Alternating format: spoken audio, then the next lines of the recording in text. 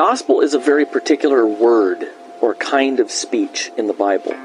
From Genesis to Revelation, the gospel is God's promise of a son who will crush the serpent's head, forgive the sins of his people, raise them from the dead, and give them everlasting life solely on the basis of his grace for the sake of Christ.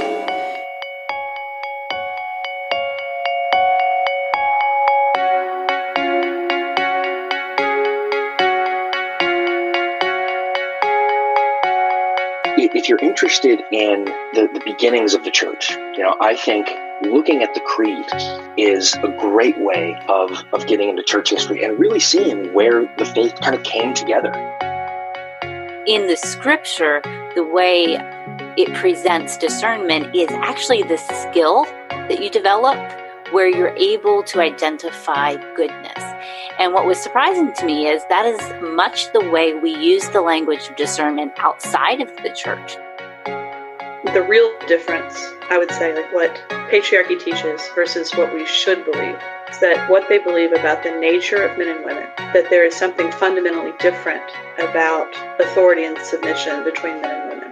And that's not just like within particular relationships, but men and women in general. This is their nature. What are the duties required in the Ninth Commandment? The duties required in the Ninth Commandment are the preserving and promoting of truth between man and man. The gospel never tells us something to do. The gospel tells us about something that's been done. Hi, welcome to Theology Gals. This is Colleen Sharp, and my co-host is Rachel Miller. And before we get to today's topic, I wanted to mention why we've missed a few weeks. I know that I mentioned earlier, I think in the summer or spring, or maybe it was even in the beginning of spring, that I would be missing some weeks. And with moving, the last few weeks, we flew back to Colorado and helped my mom pack up her house, and then came back to Texas, and we've had some other things going on. And so we just weren't able to record. And I was thinking about it in the 4.5 years that I've been doing Theology Gals. I really haven't missed a lot. And Rachel, actually, this made me feel a little bit better. She said a lot of people take breaks. So some people take off months. Yes, it is the summer. True. Yep. So anyways, we are back, and we actually have some things planned in the future, and a guest or two that we're working on. And we're going to talk today about something that Rachel and I have talked about privately, and the Theology Gals group admins we've talked about privately. And it's something that I have done so much thinking about. And so I'm going to be kind of transparent today about about this subject and how I feel about it. And we're going to talk about what unites us, and also kind of the current climate that we see out there. I've seen so many people talk about it. You can't. I haven't been on my Twitter account for a little bit because it's so hard. There's everything so polarizing, and there's an extreme tribalism, almost like you need to pick a team, and you can take almost any subject and throw it in there. We've talked a lot about the manhood, womanhood stuff. There's various culture wars, political, COVID topics, and these things have separated Christians in horrible ways. I know people who've lost relationships because of some of these things, and I think we need to go back and talk about why this is happening, but also talk about what we're called to as Christians, and to remember that first and foremost that we're united in Christ. Even when we disagree on things, that are really important to us, and not saying we can't disagree, but just that we need to disagree well. So I want to first just talk about what unites us. One of the things that we focused on a lot on this podcast, when Rachel and I really draw a line in the sand, it's on important things. And that's the gospel and the essential doctrines of the Christian faith. If you find anything we've made a super big deal about, it's going to go back to those things. Now, there are some social things that we talk about that we make a big deal about because we think it's so important in the church, like abuse. But we've really chosen our hills to die on, so to speak. So let's just first talk about the gospel. And Rachel, we have seen, even in our circles, a perversion of the gospel at times.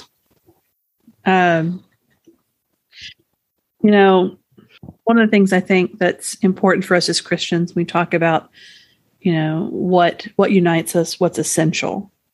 It really is important, even for those of us who are more broadly evangelical and not as aware of like the confessions and creeds. But there are certain things like the Apostles' Creed, the Nicene Creed.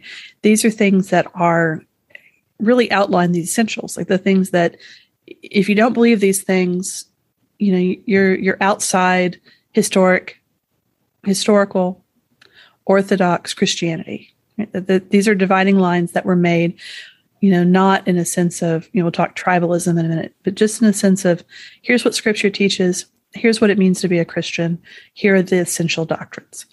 And when you read through it, there are very important doctrines there, but there's a lot of things that aren't covered. And I think it's helpful for us when we're thinking about, is this essential or is it not, that we go back and look at some of those things and say, okay, so what is and what isn't essential? I just was reminded on another episode, we talked about that article that Al Mohler did, which is a great article where he talks about kind of the essential doctrines and second and third tier doctrines. And those, I don't have it in front of me, but those, when you get to those second tier doctrines, those things are going to determine which church you go to, like baptism, what you believe about baptism, or soteriology and stuff like that. We're Presbyterians because of our views on those things. But then you get to those third tier, and I actually think a lot of the kind of tribalism is due to a third tier. I haven't been at my new church for a long time, but I would venture to guess, as it's been the case in every Reformed church I've been in, that among the congregation, there's different views on eschatology, for instance. Mm-hmm. And there are other things too that fall into those things. But I have a few long time best friends, and one of them I've been friends with for over 40 years. One of them I've been friends with, almost 30 years, from my friend from college. And one of them I've been friends with for 25 years. And one of them goes to Falwell's Church at Liberty. I don't know if it's at Liberty. But she and I agree on the essential doctrines of the Christian faith and the gospel. And one of them is kind of Calvinistic, with a little charismatic. And one of them is Nazarene. And you know what? It doesn't matter, because they're still my best friends. Because our unity is in Christ and those essential doctrines in the gospel. I was thinking about this. I have good friends, family members that are on all sorts of different places in like the political spectrum. They come from all sorts of different backgrounds as far as where they fit in Christian circles, whether they are in conservative, like Christian, or if they're Presbyterian, if they're Baptist, if they're fairly liberal or progressive Christians. Like they come from all over the place. And it is possible to have pleasant conversations about things. And even, as we'll talk about this, even have fruitful debate and discussion and disagreement. But we just need to be very careful about how we treat others, as we discuss and disagree. Yeah, that right there is key. And my family is very much like that. And I actually want to give credit to my parents for demonstrating this so well, being such an example to me. I often look at our Thanksgiving table. I mean, from the time I was young, and it's like a mishmash of all sorts of things. There's an atheist over here and a Reformed Jew, which is kind of a lot of them are agnostic over here. And,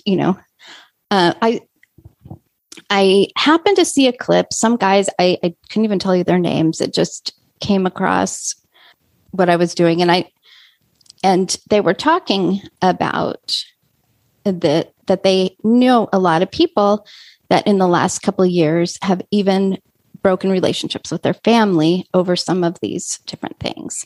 Mm-hmm. And the guy said, why would you give up your most intimate relationship over some of these topics? That just really stuck out to me. And this wasn't a Christian, it wasn't from a Christian perspective, but I thought about that in relation to our relationships at the church. We're family. We've all been redeemed by the Lord. We will be in eternity together. Not to make light of it. It's like the old joke about, the people in heaven and, that group, they didn't realize that there's anybody else here. Right? They thought, I'm just telling the joke badly, but I'm sure you all know the one I'm talking about. And there's like, ooh, be quiet. Shh. The Lutherans are in there. They don't think anyone else is here or something. Or the Baptists are in there. Or the Baptists or the Nazarene. Or whoever. Yeah. Right. The always joke depends works. on who's telling the joke. And as a side note, my husband's family is Norwegian, mine is Swedish. And when I first got to know his family, they told these jokes about the Swedes. And it was the exact same jokes we told about the Norwegians. And we grew up hearing them as Aggie jokes. So, So you know exactly what I'm talking about. But I've told Rachel and told her even earlier today that we as Christians should do better. Obviously, all you have to do is go on Twitter for about 3 minutes and you'll see how polarizing, and I apologize for my dog making noise in the background, but how polarizing everything is.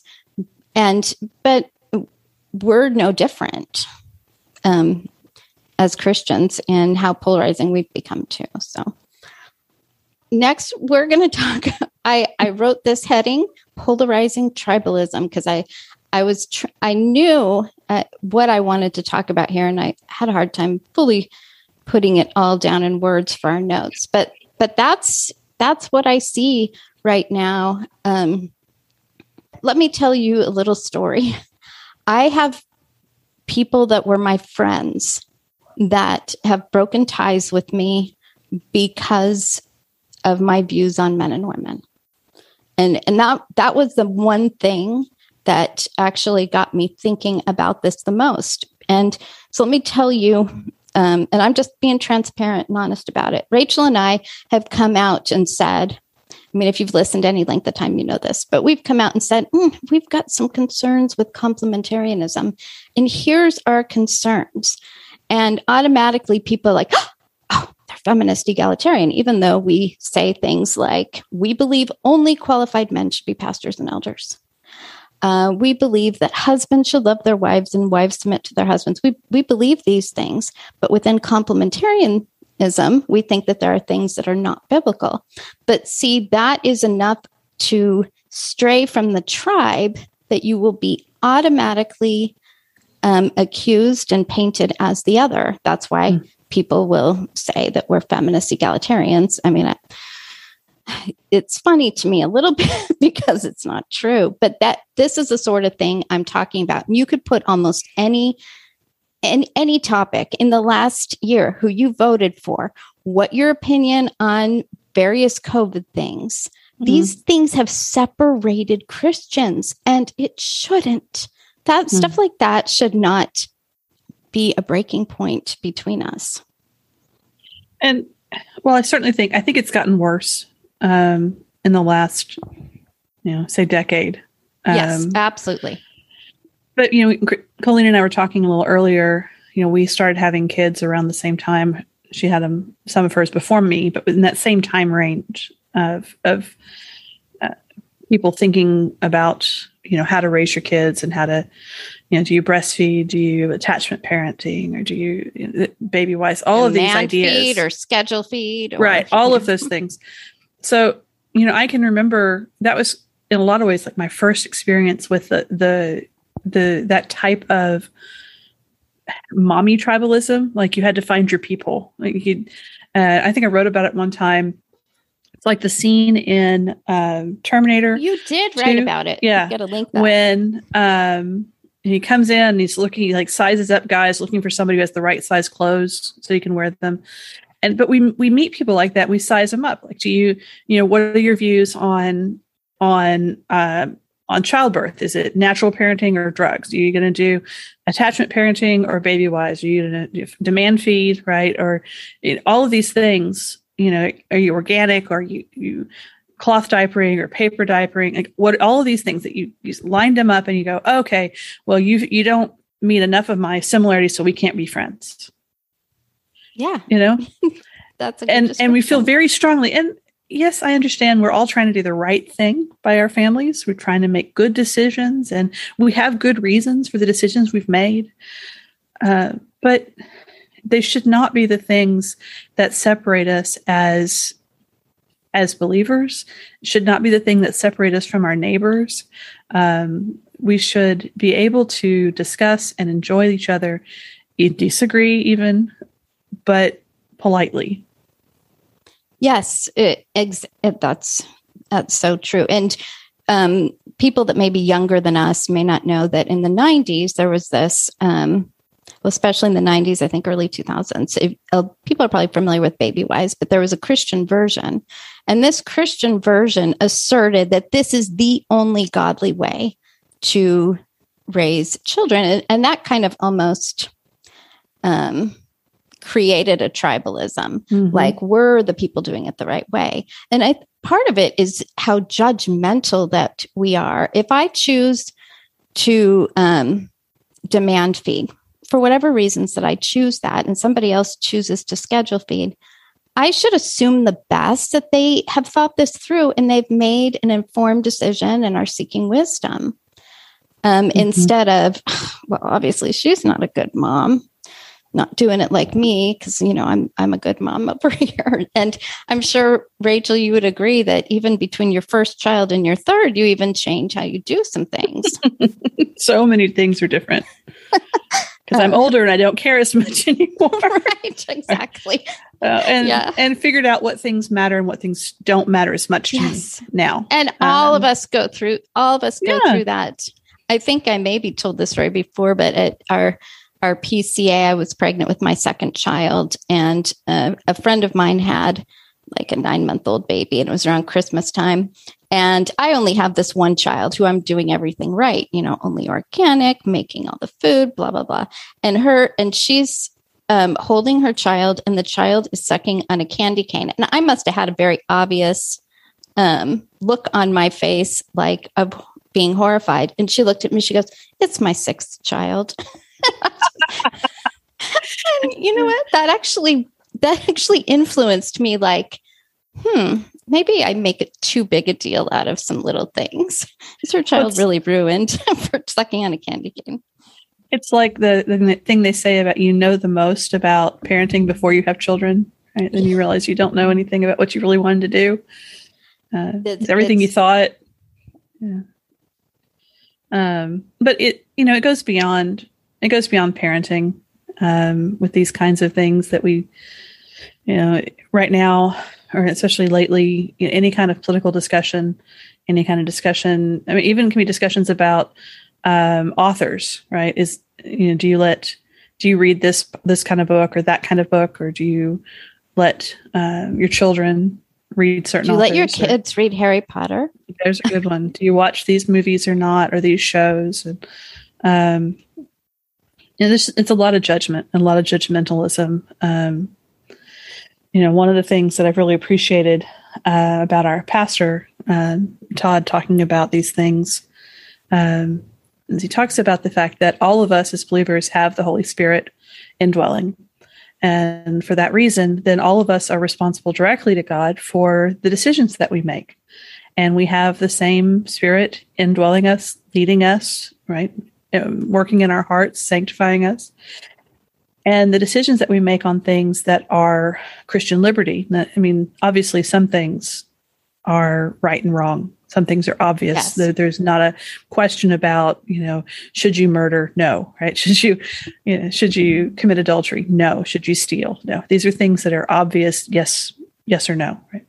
But on the things that are Christian liberty, the things that are not those straightforward decisions, we're going to have to make up our minds. We're going to have to do it through thought and prayer and decision making with people that we trust. And then we're responsible to God for what we do. But they're personal decisions, and there should be more grace towards those who disagree with us on them.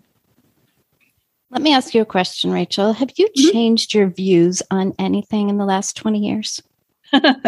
On so many things in the last 20 years, but nothing of the fundamentals.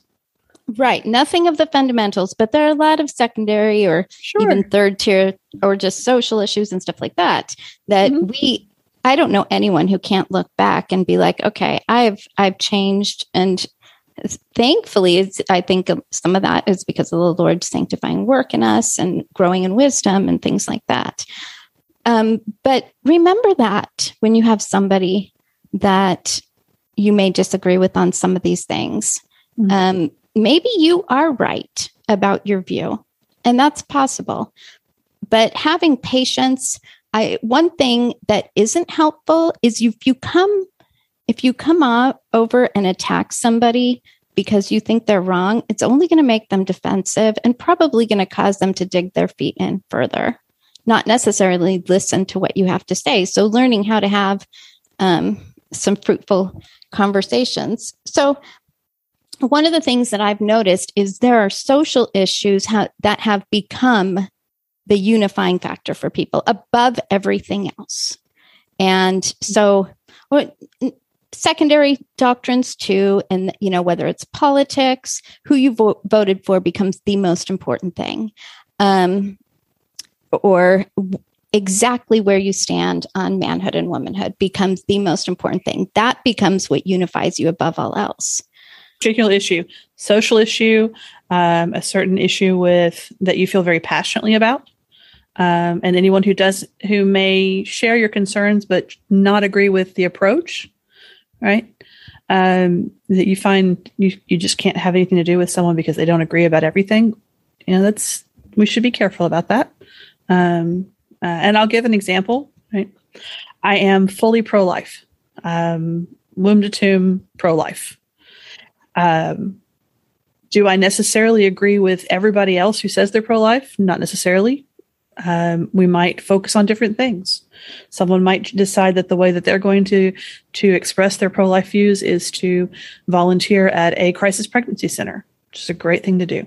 That may be the thing that they find most valuable in approaching pro-life. Someone else might decide that they are going to work on legislation. Someone else may decide to do to help low-income families. There's lots of ways that you can approach being pro-life and different aspects. And that's true for all social issues. We can all agree that, this thing is a good thing or that thing is a bad thing, but how we approach it or what we do about it or what we feel called to do about it may be different. That's a great example, Rachel. And even within the pro-life movement, you have people that are abolitionists and people incrementalists and things like that. And there's even within that, I can't work with you because you don't believe exactly like I do in how abortion should be dealt with in the government or things like that, So one of the things, I've said this probably a gazillion times, I was listening to somebody talk about another podcast, and it happens to be a podcast I like. And this guy said, well, I like his podcast, but he repeats himself a lot. And I go, people might say that about me too, but I'm going to do it anyways. One of the things I have said, like for the last couple of years, is that I have witnessed where these secondary or even, second tier, third tier social issues, name it, have been elevated as essential doctrines to some people. It's why people have cut ties with me, because I don't line up perfectly with the tribe on manhood and womanhood. But then things that are essential, are important, are almost overlooked. So somebody agrees with you on politics. Oh, it's not a problem if they believe in federal vision. We're on the same page on this social issue or things like that. I think we've got to be really, really careful about remembering what things are most important. And what we're not saying is that we're not saying these other things aren't important. They are important. They're important to a lot of us. But it's more in how we navigate our relationships in the church based on these things that we need to be mindful of. Yes, exactly. When talking about the polarization and how it's getting worse, that's, I think we've probably already mentioned, but just wanted to reemphasize this, that it gets to the point that, that you have to pick a side. There are only two sides, and the two sides are diametrically opposed, and both consider the other the enemy. And there's no room to kind of nuance it from the middle, to see and to dialogue, to talk about where we could agree or disagree. It's just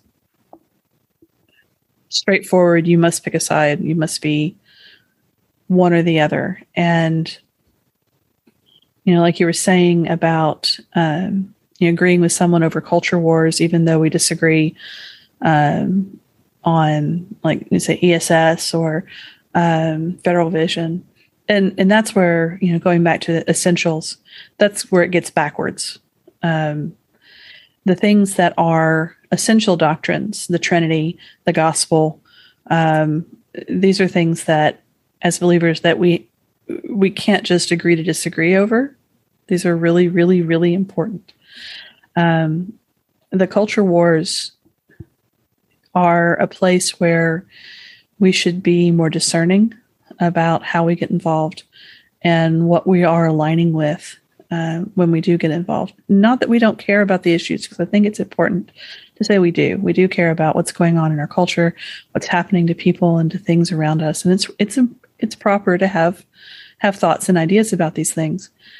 But when we align ourselves very closely, we should be careful about how we do that and what we are associating with. Yeah, I'll tell a little story here. I was in the past very involved in politics. I still am. I just don't go talk about it on Twitter and stuff like that. But and so back during the McCain-Obama election, I volunteered for the McCain campaign and did some stuff in my state.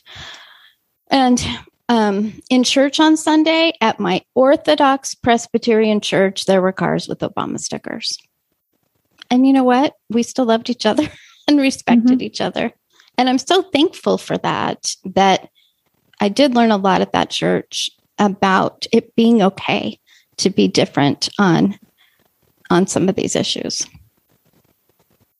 And that's okay. It's okay. I don't know who people in my church voted for, and I don't really care, actually.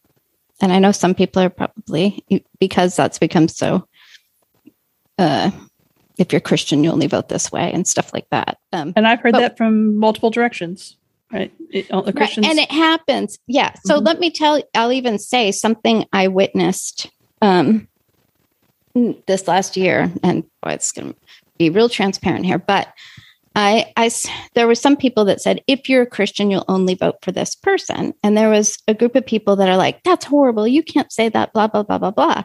But then they turned around and did almost the same thing from the other direction. And so we have to kind of be careful not to do that from any direction. One of the things I did this last year, and just kind of a personal project, is I went out and I started listening to podcasts of people that I knew I disagreed with.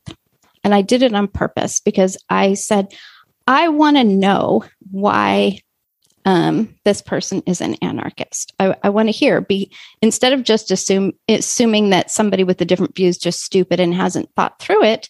No, they probably have. So listen to them, hear them out. Don't agree with them, but I understand. And I hadn't ever taken the time to listen to some people that I disagreed with to hear why they believe what they want to believe. Like I really hadn't done a good job of that. But that's another side of this, is taking time. Okay, why do you believe that differently? I want to hear and understand why you do. We may walk away disagreeing, but I want to understand why you believe differently. Because a lot of people who have views on different things have thought them through, and we should assume the best of them.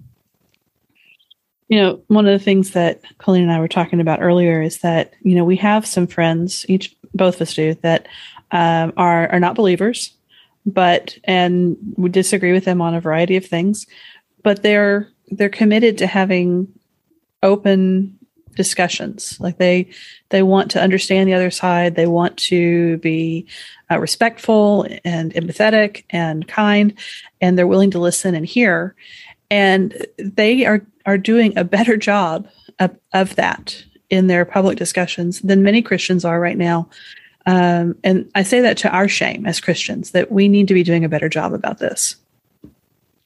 I actually happened on a YouTube video.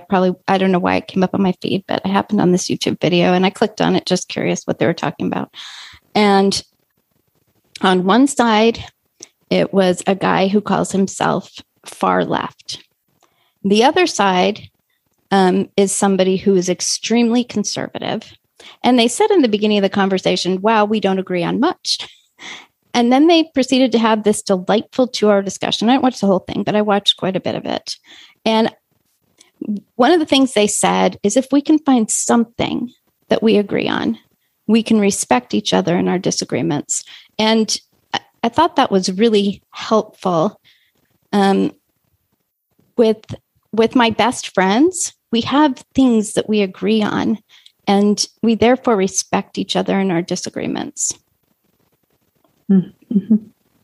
The cutting ties and stuff, that I just, even in our disagreements, let me say that what we're not saying, just to be clear, there are things that are a big deal. We'll talk about that a little bit more in the end. There are times to make a big deal. But one of the things in my own life, the last couple of years in reading scripture, that even when somebody is very wrong, there are still things that I am called to as a Christian. It doesn't change Ephesians 4:29, let no unwholesome word proceed from your mouth, only such a word as is good for edification according to the need of the moment, that it may give grace to those who hear. I did that from head, so I probably got a little bit of it wrong. But those things are still true. And unwholesome words does not just mean cuss words, but it has to do with the way that we talk to, edifying words and being gracious in our language. So even when someone is very wrong, and we know that they're very, very wrong, we are still called to that. And we're going to go over some verses because this is what's been helpful to me, even when I might even be angry with someone. Even when I may think that they're absolutely 100% wrong, I am still called to live as a Christian in the way that I respond and interact. You know, one of my favorites, I'm looking for it, from Romans 12, and Paul says, bless those who persecute you, bless and do not curse, rejoice with those who rejoice, and weep with those who weep. Be of the same mind towards one another. Do not be haughty in mind, but associate with the lowly. Do not be wise in your own estimation. Never pay back evil for evil to anyone. Respect what is right in the sight of all men. If possible, so far as it depends on you, be at peace with all men. And then, of course, the last verse of that, do not be overcome by evil, but overcome evil with good.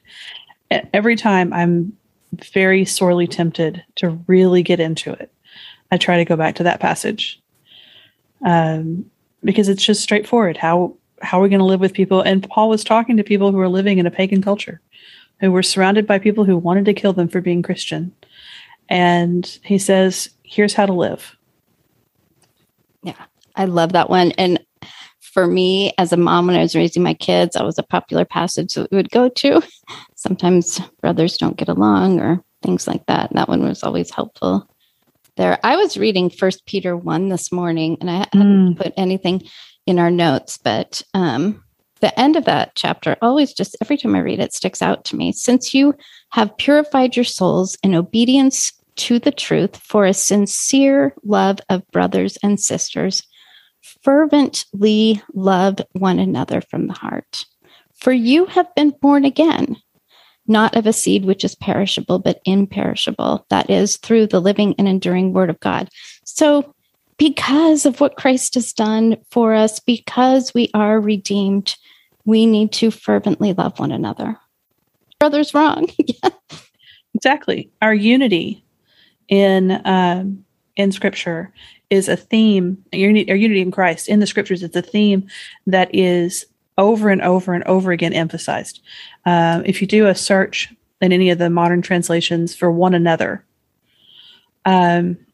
it's so many passages, so many verses, and just what we're to pray for each other, encourage one another, love one another.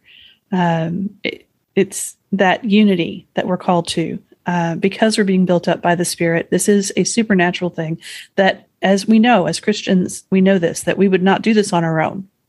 We would not unite together and love each other as we should without the work of the Spirit. But we have the work of the Spirit, and so we should look forward to this kind of unity with each other.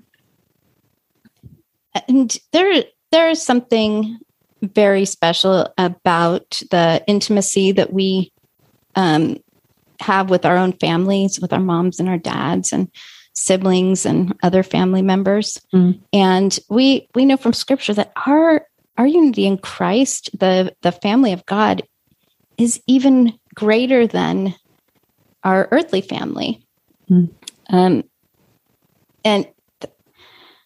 I remember years ago when I was reading 1 Peter 1, it was another version I was reading at the time, I'm not sure, but it said love, the part about fervently, it said love one another deeply. And I really reflected, who do I love deeply? My children, my husband, my parents.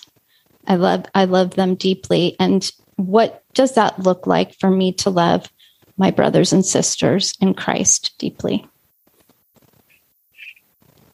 It's not always easy. not always easy. I know that. Other passage that I like in 1 Corinthians 12, it talks about us being one body and many members.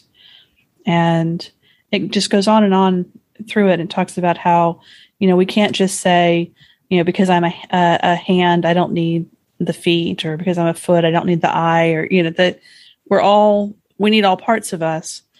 And the part that I think is important in this discussion is, starting with verse 22, it is much truer that the members of the body which seem to be weaker are necessary, and those members of the body which we deem less honorable, on these we bestow more abundant honor, and on our presentable members become much more presentable, etc. So the idea being that if one member suffers, all the members suffer with it. If one member is honored, all the members rejoice with it. When we disagree, even if somebody's wrong, even if we're the one that's wrong, we're bearing with each other because we need each other as parts of the body. And even if someone is wrong and they're clearly wrong on an issue, because they're our brother and sister in Christ, we cover that with the love that we have for them, because we are one body. A friend of ours, an old friend of ours, that's an OPC pastor, we had talked about some of this years ago. We were talking specifically about, Brent and I were trying to figure out how to navigate the teetotalers in our lives. And we have many in our family. A lot of them are gone to be with the Lord now. And So we were talking to him about, do we try to convince them that, how much do we try to talk to them and say, this is why we don't think it's wrong and things like that. And there are some people that criticize me when I had teetotalers come in my house. I hid all the alcohol in the back of my closet because it wasn't worth it. My grandparents grew up in Prohibition, and I needed to be sensitive to that. They're in their 70s, 80s, 90s. They believed that their whole lives. It wasn't a big deal that they thought it was wrong, in the grand scheme of things. And he talked about there are times where you need to come alongside your brother and help them along when there are serious errors. There are times for that, but we still need to be wise and gracious and patient and respectful in the way we go about it. So there definitely are times that you may have a conversation and say, here's what I think Scripture does teach and things like that. But it's still about being mindful of the way we do it. One of the things I think about a lot is how to have fruitful discussions about our disagreements. There's not a lot of fruitful discussions. It's, you're an idiot because you believe this different thing than me, or what, if you go on Twitter anyways, or sometimes Facebook. But there are ways to have fruitful discussions about our disagreements. Another great example to me has been my brother-in-law and his family. We'd go to his dad's house, and we're like the only Reformed people with a bunch of Lutherans. And these are Lutherans that are pastors and professors at Concordia and things like that. So they're talking theology all the time, but they were always so kind and respectful about the disagreements. I mean, even theological, you go and there's, like a Reformed versus Lutheran group on Facebook, and it's just ugly, because it's like, oh, well, you're wrong, almost mocking people, talking to them like they're stupid and stuff like that. But that's not really fruitful. What it did for me, or what it has done for me, having these people in my life, is I understand why they believe what they do. I disagree, but I do understand why they do. And it's helped me to be more respectful of them and their views. Yeah. Even though I still think they're wrong. Well, sure. And, another passage, I think, people talk about, the weaker brother one. And naturally, we always think of whoever disagrees with us as they're the one who is the weaker brother on this issue. Right. Truthfully, sometimes we are, sometimes they are. It's hard to be objective about it. And we also, Matt and I, we didn't have alcohol. We didn't have drinking or dancing at our wedding because it would have offended too many of our family members to make it worthwhile. Right. It just wasn't worth it. Wasn't worth doing that to them because they care very deeply about it. And I didn't care that deeply about it, if that makes sense. Yes. To argue for it. From 1 Corinthians 8, it says, it's talking about whether or not to eat food that's been sacrificed to an idol. And Paul says, there's liberty there. There's nothing about the food itself that's defiled. It says, but if your conscience says you can't, then don't, because you don't go against your conscience on it. And if you have a brother who feels that way about it, be gentle, be careful about it. And I like the fact that it points out if someone sees you and knows that what you're doing, and they realize that you are eating something that they think is wrong, then, is it worth hurting them in doing it? So it says, for through your knowledge, he who is weak is ruined, the brother for whose sake Christ died. And so by sinning against the brethren and wounding their conscience when it is weak, you sin against Christ. Therefore, if food causes my brother to stumble, I'll never eat meat again, so that I will not cause my brother to stumble. And of course, Paul is not literally saying there, don't eat meat. He's not saying never drink alcohol. But he's just saying that it's more important, the relationship that we have as brothers and sisters in Christ. than these other things, which are matters of Mm-hmm. liberty. And Romans 14 has very, very similar discussion. I'll just read a little part of it. Now accept the one who is weak in faith, but not to have quarrels over opinions. Wow, a little convicting. One person has faith that he may eat all things, but the one who is weak eats only vegetables. The one who eats is not to regard with contempt the one who does not eat, and the one who does not eat is not to judge the one who eats, for God has accepted him. So, and that whole chapter kind of has a similar discussion that's one I find very helpful in what we're talking about too. Well, where does this leave us? I know even in my own thinking about this, I know one thing I think to myself as, well, I'm willing to do it, just as other people over there. But anyone who's raised kids and you're like, okay, be kind to your brother, but he's not kind to me, it's sometimes easy to have that same attitude. Well, he was a jerk to me, so I'm just going to be a jerk back to him.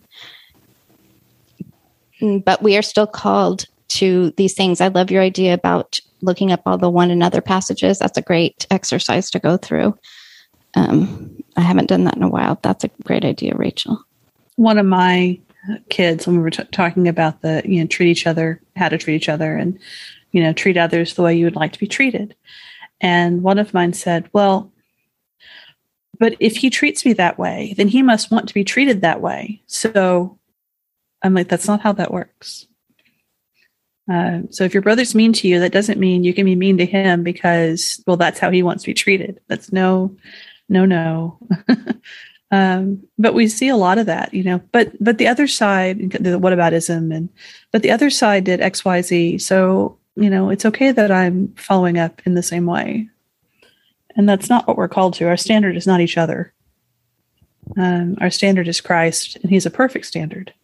And, when we compare ourselves and how we've behaved, it should never be to, well, I did better than this other person. It's not our standard. Our standard is Christ. Yeah, we're pretty good at that. I'm sorry, but. I'm sorry, but yeah. Mm-hmm. Well, they started it. Right. You brought up, I'm so glad you did, the sometimes attributed to Augustine quote, but, we don't know for sure who said it. Mm-hmm. The in essentials unity, in non-essentials liberty, in all things charity, which is really the heart of what we're talking about here today. Yeah. And I know that's a very often quoted quote, but I think it just sums up so well what we're talking about. And I think what we're called to as Christians, even when those other people over there, they're being mean, they're mocking you, they're misrepresenting you, or any number of things, still seek unity. You may be an example to somebody in doing that. I've had people in my life that I've witnessed be amazing peacemakers and wise in how they approach things. And they've been an example to me, an example of Christ to me. I kind of came up with a little thing. Part of it is from an episode, but that we did early in the podcast with the Lutheran, and we talked about how can we disagree while still being mindful that we're part of the same church. Do so with respect and honesty. One of the things he said, and I think it's a good one, major in the majors, minor in the minors. There are things to make a big deal about. Rachel and I have made a big deal about some things on this very podcast. But even when we've done that, we've been very, very careful in how we navigate that. Listen to the other person. Maybe you don't understand what they believe as well as you think you do. Hear them out. You may still disagree, but I find it incredibly helpful to listen to somebody and understand why they believe what they do. It helps me to be more respectful. Oh, they really have thought this through. They really do have reasons for why they believe what they do. I mentioned just an example that I went and listened to this anarcho-capitalist guy, because I'm like, I just want to understand what he believes. I have someone in my life that claims that view, so I just want to understand it better. Well, guess what? He was born in the Soviet Union. He has very specific reasons why he believes what he believes. And hearing him out, I understand better where he's coming from. I can respect what he believes, even if I don't agree. Mm-hmm. That's a good way of putting it. I can respect, even though I disagree. And I think that's where, it is so very tempting. And I'm not saying that I'm good at being careful with this. It's so very tempting to be snarky, to pull off a quick snide remark or make fun of someone on the opposite side of a disagreement. And I think we should be careful about that. I mean, we all like to poke fun and to enjoy things, and there's room for humor. Yeah. But I think we need to be careful that we're not coming across as callous and unkind, as those who mock and ridicule others. And it's, especially for us as believers, I think we need to be very careful. Yeah. And I'm glad you said the word mock, because mock is kind of making fun of somebody in a mean way. I don't remember the exact dictionary definition. So there's a time I have, like with my Lutheran friends, we joke with each other on our differences, but in a lighthearted way. That's different than mocking somebody in a mean way, almost like you're trying to score a point. That's the thing we should try to avoid. And I'm very good at it. So this is to me too. I'm very tempted to say things I shouldn't say. But most important, this is really the point of all of this, is to remember that our unity in Christ is greater than our disagreements on these things. It's greater than who you voted for and what your opinion on COVID is, or your view on baptism. We are still united in Christ with people that disagree with us on those things. Mm-hmm. Exactly. So I hope that you'll consider what we have to say. I would love to see Christians do better, to disagree better, to be more respectful of one another, to be more mindful of our unity in Christ. I hope I can do better in these things also. Me too. So, well, thank you for joining us. We will be back next week.